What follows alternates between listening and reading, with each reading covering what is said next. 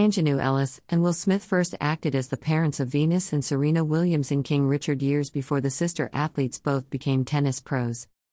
Ellis got her first Academy Award nomination in the Best Supporting Actress category, and as part of People's 2022 Oscars portfolio in this week's issue, she shares what she took away from working with Smith, 53.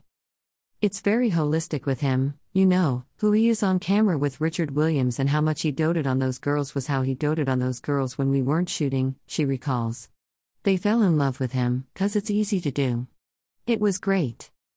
What surprised me most about him was the first day that I went into rehearsal with him, he had post-it notes of every scene broken down of the entire movie. I just thought, he doesn't have to do that, adds Ellis of Smith. It just shows his level of commitment even at this stage of his career. I was so impressed by that. The other thing that I loved about him and the experience of working with him is that it's an education in how to be a great superstar, how to be a great movie star, she continues, but with him, it's really an education in how to be a great man. That's not celebrated enough.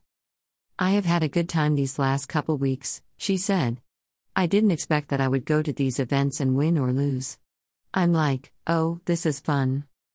Adapted from The People.